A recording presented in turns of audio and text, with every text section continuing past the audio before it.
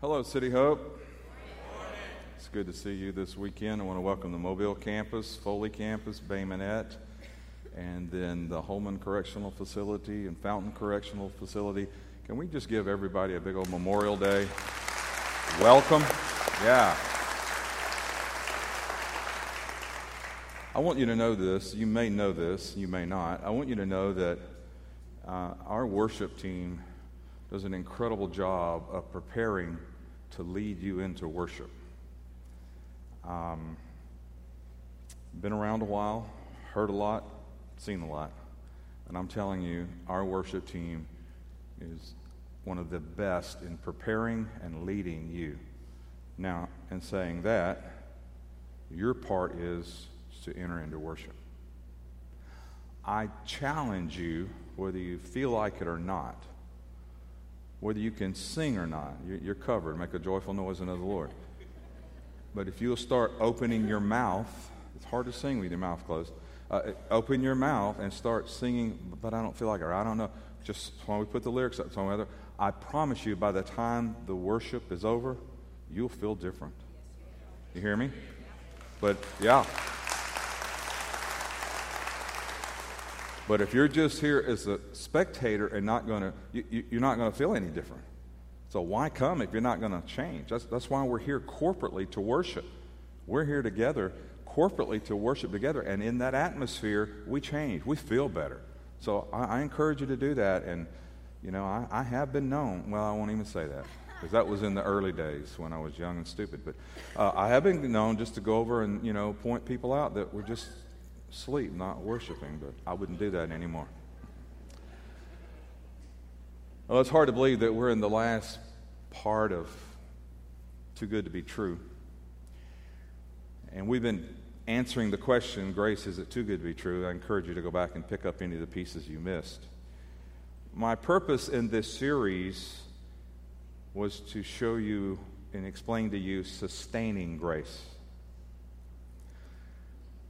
Last week, for instance, we talked about God's grace saves us completely and totally through our faith. And some that teach grace say that we don't have a part. We do have a part. And our part is our faith. We can receive God's grace, and we have to have faith to do so. The message this weekend, I'm going to talk about the other major question that comes up about grace when they're teaching on grace, and that is, do our works matter? Because we're saying, we're saved by grace and not by works, lest any should boast. And we're going to look at that. So I want you to understand that what I'm going to share with you today is very important. It's not only important for you to understand so that maybe you need to articulate it to someone else, but it's also maybe you need to understand because there's not clarity. Maybe you already know this. But what I'm going to share with you today, for me, is the most important message of the whole series. And it's the weightiest, okay? So, everybody look at your neighbor and smile and say, loosen up, buttercup. See, you didn't do it. You didn't do it. You got to loosen up. I want to begin by looking at the same text we looked at last weekend. It's the key text. It's in Ephesians 2:8. For by grace we have been saved. Notice the past tense nature of salvation. Okay? Through faith. That's our part. We talked about that specifically last weekend. And that not of yourselves. It's a gift of God. Because it's grace, it's a gift. Watch verse 9. You've heard it. This is where we're going to look at. Not of works, lest any should boast. For we are his workmanship, created in Christ. Notice that phrase. We'll come back to it. Created in Christ for good works, which God prepared beforehand that we should walk in them.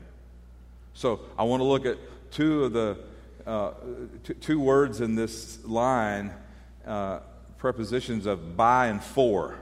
And let me say it this way. We are saved by grace for good works. So let me reverse it. So we're not saved by works, but saved for good works. Did you get that? Do I need to say it again? Okay, I will. We are saved by grace for good works. We are saved by grace. We have to nail that down. That's what I'm hoping we've understood. And we have to nail it down. And then it goes on and it says, created in Christ Jesus. There's something there to think about. Because the Bible says in 2 Corinthians, therefore, if any man is in Christ, he is a new creation. Listen, when you got saved, you were then created in Christ Jesus. You're a new creation. And when you become a new creation, the reason he created you was for good works. So I want to make it real simple, okay? You ready? Real simple, boys and girls. Good works are good. It's good to do good works. And the reason we call them good works is because they're good, not bad. Now, are you tracking with me, boys and girls? That's good. You did real good. So we are saved for good works. Now I'm going to ask you some questions. Don't answer them out loud.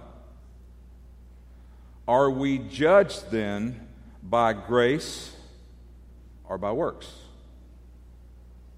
Yes. The answer is yes. That's like asking you, do you want on your chocolate sundae, hot fudge sundae, do you want whipped cream or nuts? Yes. Above. Here's another question. For your salvation, are you judged by grace and works? No. For your salvation, you're judged by grace. But are your works still judged? Whether you're a believer or not, yes, they're still judged. The Bible says in Ecclesiastes 12:14, for God will bring every, would you say every out loud? The word out, every? God will bring every work into judgment, including every secret thing, whether good or evil. Revelation 20, verse 13. The sea gave up the dead who were in it, and death and Hades delivered up the dead who were in them, and they were judged each, will you say it again? Each one according to his works. Now, that verse is talking about lost people. The next verse we're going to be talking about saved people. 1 Peter 1:17. And if you call on the Father, how many of you that are believers, when you pray, how many of you call on the Father? Hold your hand up. Come on, boys and girls. Okay, so this is talking to you then. And if you call on the Father, who without partiality judges according to each, say it with me, one's work, conduct yourselves throughout the time of your stay here in fear, or the word is reverence or awe. But notice that phrase, your stay here. It's like we're just visiting. And we are. We're just visiting. Matthew 16:27. For the Son of Man will come in the glory of his Father with his angels, and then he will reward each, will you say it again? According to his works. Revelation 22:12. And behold, I'm coming quickly, and my reward is with me to give to every, will you say the word every? Everyone according to his word. So, you're either an each or an every. But in every one of those 6 verses I just read, you're going to be judged by our works. So here's the question of the message. How do we understand grace and works? How do we understand grace and works? Well, I'm going to give you 2 words that'll help you understand this. See, we have to learn when we look into the Bible, when we study the Bible, look at the Bible, we have to learn to distinguish between our belief and our behavior. So I'm going to tell you the difference, okay? I'm going to show you the difference. Here's the first one. Our belief determines where we spend eternity. Our belief determines where we spend eternity.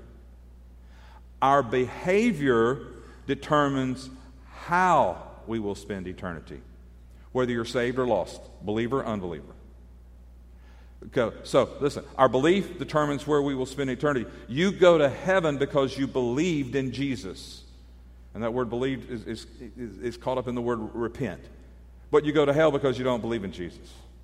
Our behavior determines how many rewards and the degrees of responsibility and treasure we will have in heaven.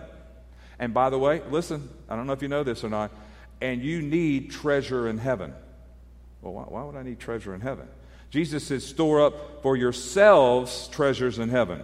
He didn't say, store it up for my Father. He didn't say, well, my Father and me, we decided to do all the streets in gold. We're running a little short on cash, so if you go ahead and send it ahead a little bit. He didn't say that. But apparently, we will be doing some type of business there because he said, you need to send it on ahead, store up for yourselves in treasure. So our belief determines where we go. Our behavior determines, even if a believer, how much responsibility we will have in heaven. You know the story in Luke 19. He talked about the 10 minas, where he gave 1 and he got back 10. He gave 1 and he got back 5. And then he said to the one who had 10, you're faithful. You'll be a ruler over 10 cities. And then there was the guy over 5 cities. You understand that we're not just going to float around on clouds and eat grapes in heaven, don't you? Listen, let me tell you what heaven is. It's a perfect earth and a perfect heaven. That's what's going to make heaven. Perfect earth, perfect. In other words, there's no sin. No sin. No sin, no corruption. Your belief determines where you spend eternity. Your behavior determines how you spend eternity. And by the way, there are degrees of punishment in hell, and I'll talk about it in just a few minutes. So we need to understand the judgments. Okay? So listen, I'm not trying to scare you in any of this. You just need to know something. Okay? You need to know it. As a pastor, I'm telling you the truth. So there are 2 judgments. Some people say and teach there's only one judgment, but there are 2 judgments. There's the judgment seat of Christ, and there's the great white throne judgment. At the judgment seat of Christ, every person there is a believer. That has already been determined. Every person at the great white throne judgment is an unbeliever, and that's already determined. See, it's not determined at your judgment whether you go to heaven or hell. It's determined on this earth. You don't determine it when you get in front of that judgment seat. You determine it here. The Bible says it's appointed unto man once to die, and after that, the judgment. You get to determine which judgment you attend, but only while you're alive. And God forbid, but if you walked out of church today and got in your car and had a car wreck and you died and you haven't believed in Jesus, you've determined your judgment that you'll attend. So you have a chance right now while you're on the earth. Once your life is over, you have no other chances. You need to know that. You just need to know it. It's your decision. Nobody's going to make you do it, not even God, but you need to know that. So there's a judgment seat of Christ, there's the great white throne judgment, and believers are at one and unbelievers are at the other. But watch this. At each judgment, both of them, your works are judged. So I want to cover those 2 judgments. That's my 2 points. I want to cover what happens there. So here's the first one, the judgment seat of Christ. So I want to show you a couple verses, and the first one is written to believers. 2 Corinthians 5 and 10. For we must all, that's all believers, every believer, appear before the judgment seat of Christ. Every believer, you're going to appear before the judgment seat of Christ, that each, there's that word again, each one may receive the things done in the body while you're here on the earth, according to what he's done while you're on the earth, whether good or bad. Romans 14 and 10. Watch what this says. But why do you judge your brother? Or why do you show contempt for your brother? Watch. For we shall all, believers, stand before the judgment seat of Christ. So let me describe to you what happens at the judgment seat of Christ. But first, I want to give you a little bit of background on the next text. We're going to go to 1 Corinthians 3, but let me give you some backgrounds. 1 Corinthians is actually the second letter Paul wrote to the Corinthian church. 2 Corinthians is actually the third letter he wrote. And I know that sounds confusing. We don't have the first letter. I don't know if it just wasn't good enough and God kicked it out. I don't know. But we don't have the first letter. So Paul writes the Corinthian church a letter. They write him back, and then he writes the 1 Corinthians that we have in our Bibles. And we know it's his second letter because in the chapter 5 he says, in the earlier letter that I wrote in chapter 7, he says it 3 more times, okay? Or 6 more times. So he says, now concerning the things you wrote me. So the letter we don't have, they wrote him back questions. And he's answering them from his second letter that we have in our Bible. I know it's really confusing. So one of the things he's talking about in 1 Corinthians 3 is there has begun to be a division in the church. Go figure. Have you ever heard of such? Some were saying, well, I was led to Christ by Apollos, and he taught us this and this and this, but some were led to Christ by Paul, and you're taught this, and we're all different. And I'm paraphrasing, but Paul said, listen to me, church. You can have differences, but you can't divide. It's carnal when you divide. Don't be divided from other believers, even though you might have differences. My Lord, we have so many camps in America of denominations because we're splitting hair over this little thing and that little thing, and there's no unity of the body of Christ. That's what Paul's warning about right there. Okay? So, now, in all of that, here comes the conversation I want to look at. 1 Corinthians 3, verse 10. Now, here's Paul. He's rolling right into this. According to the grace of God, which was given to me as a wise master builder, I have laid the foundation, and another builds on it. Now, I was taught in Sunday school, and some still think this, that he's talking about Apollos. He's not. That's not who he's talking about. Apollos was already laying a foundation too. The other that he's talking about that's going to build on the foundation is you and me. That's who he's talking about, you and me. Let each, there it is again, each one take heed how he builds on that foundation. Verse 11, for no other foundation can anyone lay than that which is laid, which is Christ Jesus. Verse 12, now if anyone builds on this foundation with gold, silver, precious stones, now watch the next three elements, wood, hay, straw, it's important that you notice those because those three elements are flammable, and there's a fire coming, and this is for believers. It's for believers. Each one's work will become clear, for the day, capital D, that's the judgment, will declare it, because it will be revealed by fire, and the fire will test each, there it is again, one's work, of what sort it is. If anyone's work, which he has built on, it endures, he receives a reward. If anyone's work is burned, he will suffer loss. Listen, it's not salvation. You're not going to lose your salvation there. That's not what he's talking about. But he himself will be saved, yet so as through fire, because we're saved by grace, but our works matter. So, you can be a believer and do eternal works or temporal works. And the things you do for eternity will last, and the things you don't do for eternity will be burned up. And you'll receive a reward for the things that you did with eternal value, but you won't receive a reward for the things you did for temporal value. Now, I want to look at another passage, and a lot of people don't connect the dots. This is a famous passage on being rewarded and even losing rewards, and people don't tie it to this context that we're talking about, and this is in the Sermon on the Mount, Matthew 6:1. Take heed that you do not do your charitable deeds before men to be seen by them. Here's what he's saying. Your motive. Check your motive. What do you do? When you do a serve day, when you're giving, when you're doing all these things, check your motive. Now, someone might know that you did it, but you didn't do it for them to be seen. Otherwise, you have no reward from your Father in heaven. Therefore, when you do a charitable deed, do not sound a trumpet before you as the hypocrites do in the synagogues and in the streets, that they may have glory from men. Because surely I say to you that they have their reward. But when you do a charitable deed, do not let your left hand know what your right hand is doing, that your charitable deed may be in secret, and your Father who sees in secret, watch, will himself reward you openly. You will either receive rewards or lose rewards depending on how you do good deeds. But notice in that verse, this is what really messes me up in my heart. The Father himself is going to give rewards to you. Yeah, we're all going to meet the Father. And he himself is going to hand you the rewards in front of everybody. He who sees in secret. I mean, it's not like there's going to be a gazillion people there, and we have in our mind this old bent over, white-haired, long-bearded guy, God's going to come walking out on a stick, but you notice the word himself. We have in this mind that God's this old, bent over, gray-headed guy that's going to come out, and because he's from the South, right? And he's going to say, "Y'all done good."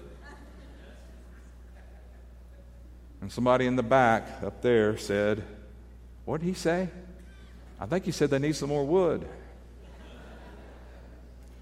No, the Father himself is going to reward you personally. God the Father, I believe the first time you meet him, that's where you're going to meet him. He rewards you openly. 1 John 2:28, watch this.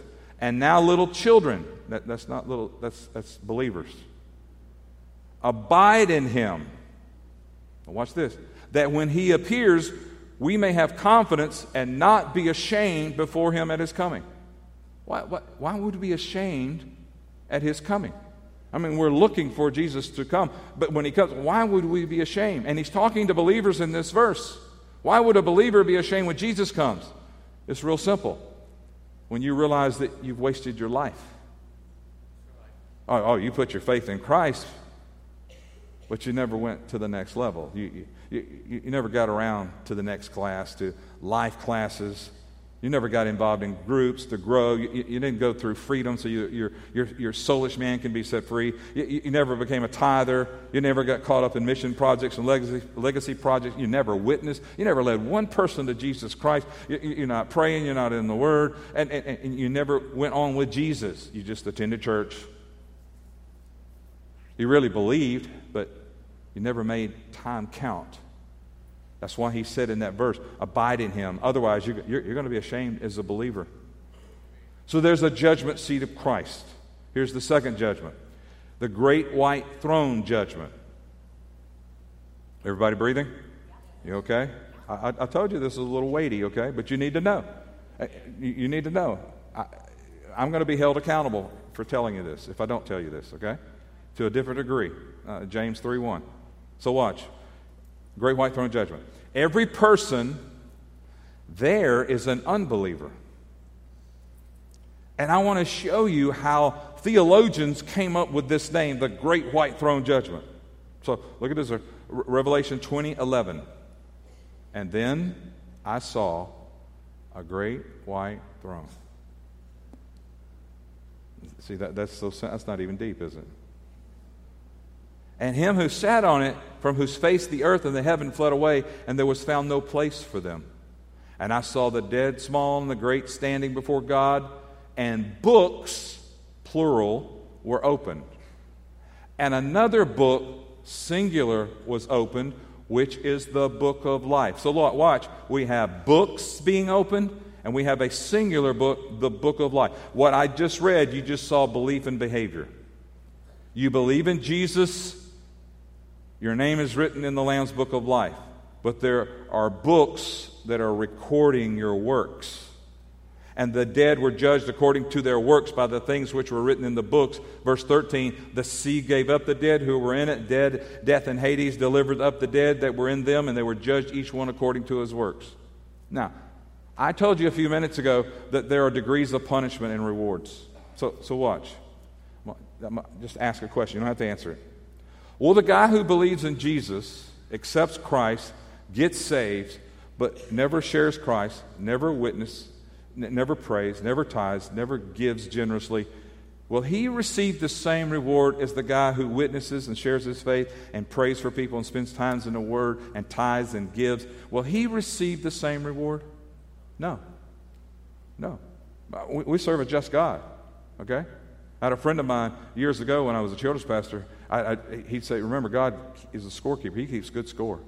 He doesn't cheat like us on the basketball court, Oh, no, no, he keeps good scores." Another question, will the guy who does not believe in Jesus, but he's a good guy, but definitely says, I'm not giving my life to Christ. I don't believe in God. I'm not going to become a Christian. He lives a good life. He has a good job. He works hard. He has a family. But let's say his family are believers, but he never accepts Christ.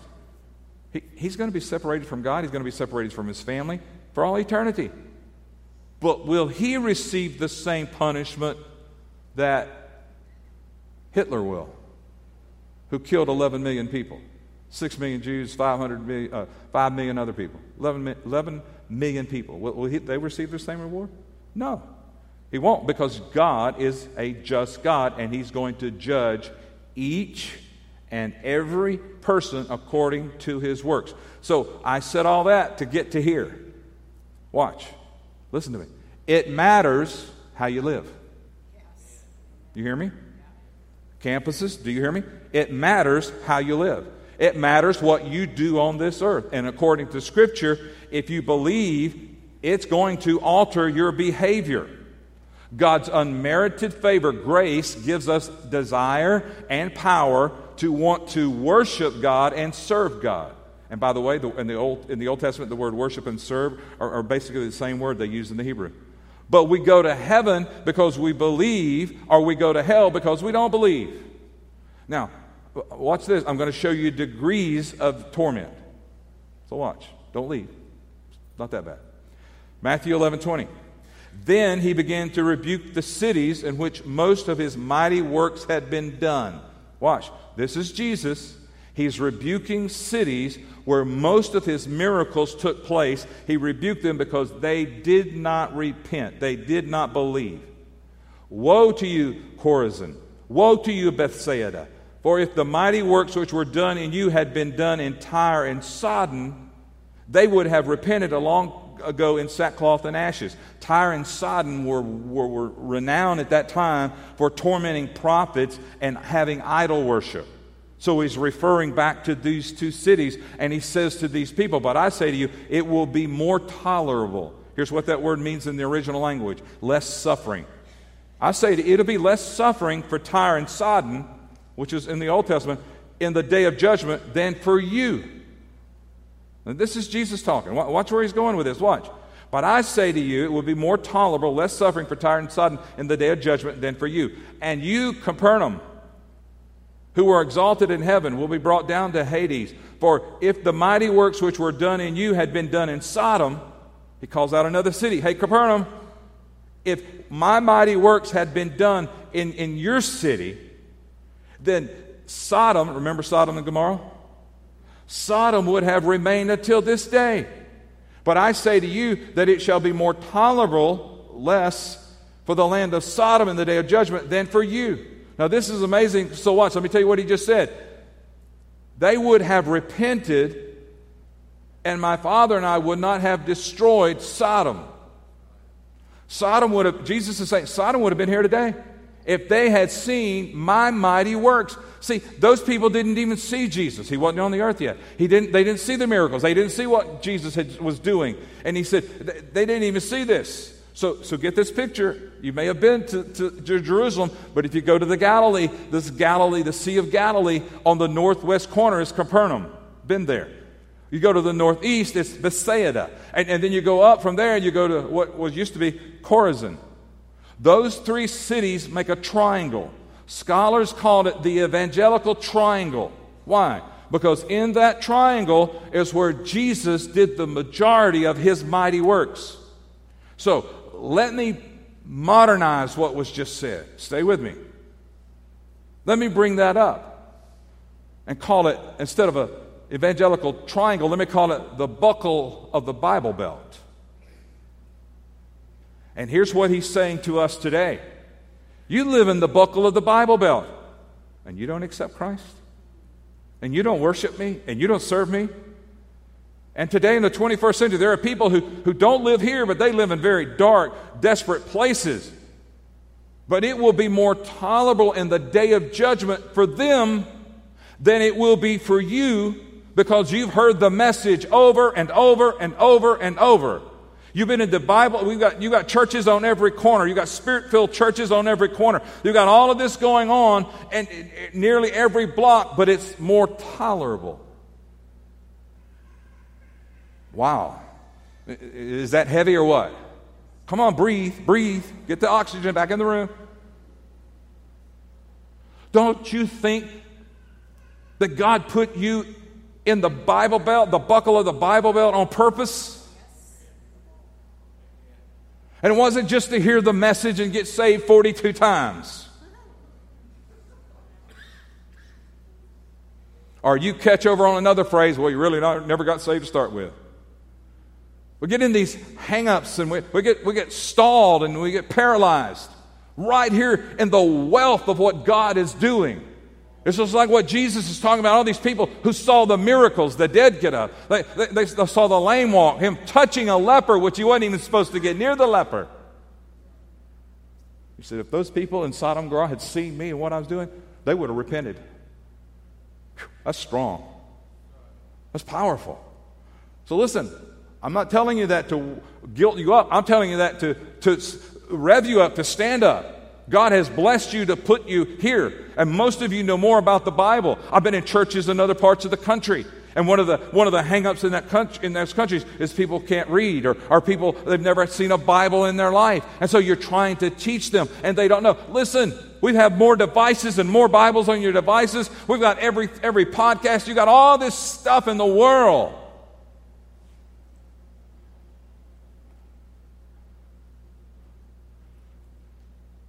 But are your works going to be burned up like hay and stubble? Are you doing something with what God's given you? Oh, listen, God's got a verse for unbelievers too. Romans 2:5. But in accordance to the degree, with your hardness and your impenitent heart, you are treasuring up, notice that phrase, treasuring up for yourselves wrath in the day of wrath and revelation of the righteous judgment of God. There again, it shows that every person will be judged according to their works because God is a righteous judge. He's going to judge righteously. But notice the phrase, you're treasuring up. Remember what Jesus said? You ought to store up treasure. He said that to believers. Unbelievers are treasuring up wrath. That's what we just read in Romans. You're treasuring up wrath for yourself in the day of wrath. I know this is strong, and I'm not trying to scare you. And here's how I feel. Look at me. Here's how I feel. Most of you, I think I'm your pastor. Some of you may be visiting, I'm not your pastor, and that's okay. I feel like a doctor who's giving you a factual report, and I'm telling you, if you believe in Jesus, you're going to heaven. If you don't, you're going to hell. But listen, please listen to me. If you have this thought, if you think like this in the back of your mind, you wouldn't say it out loud, but you think like this, well, I go to heaven because of my belief, and if my behavior gets me more rewards, well then I'll just believe in Jesus, go to heaven, but I'll live like I want to.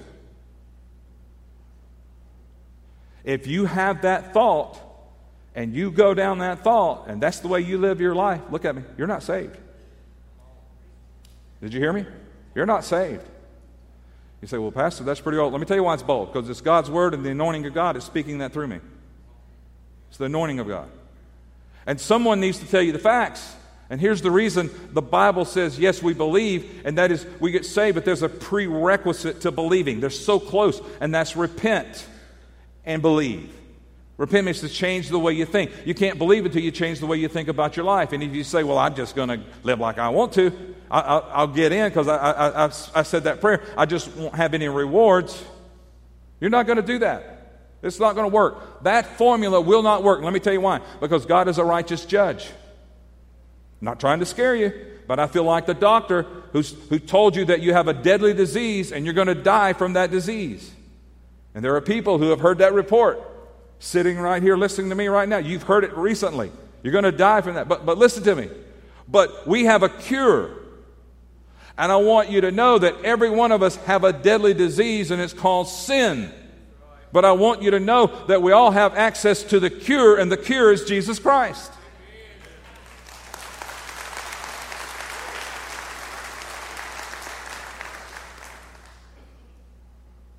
I want to close with this.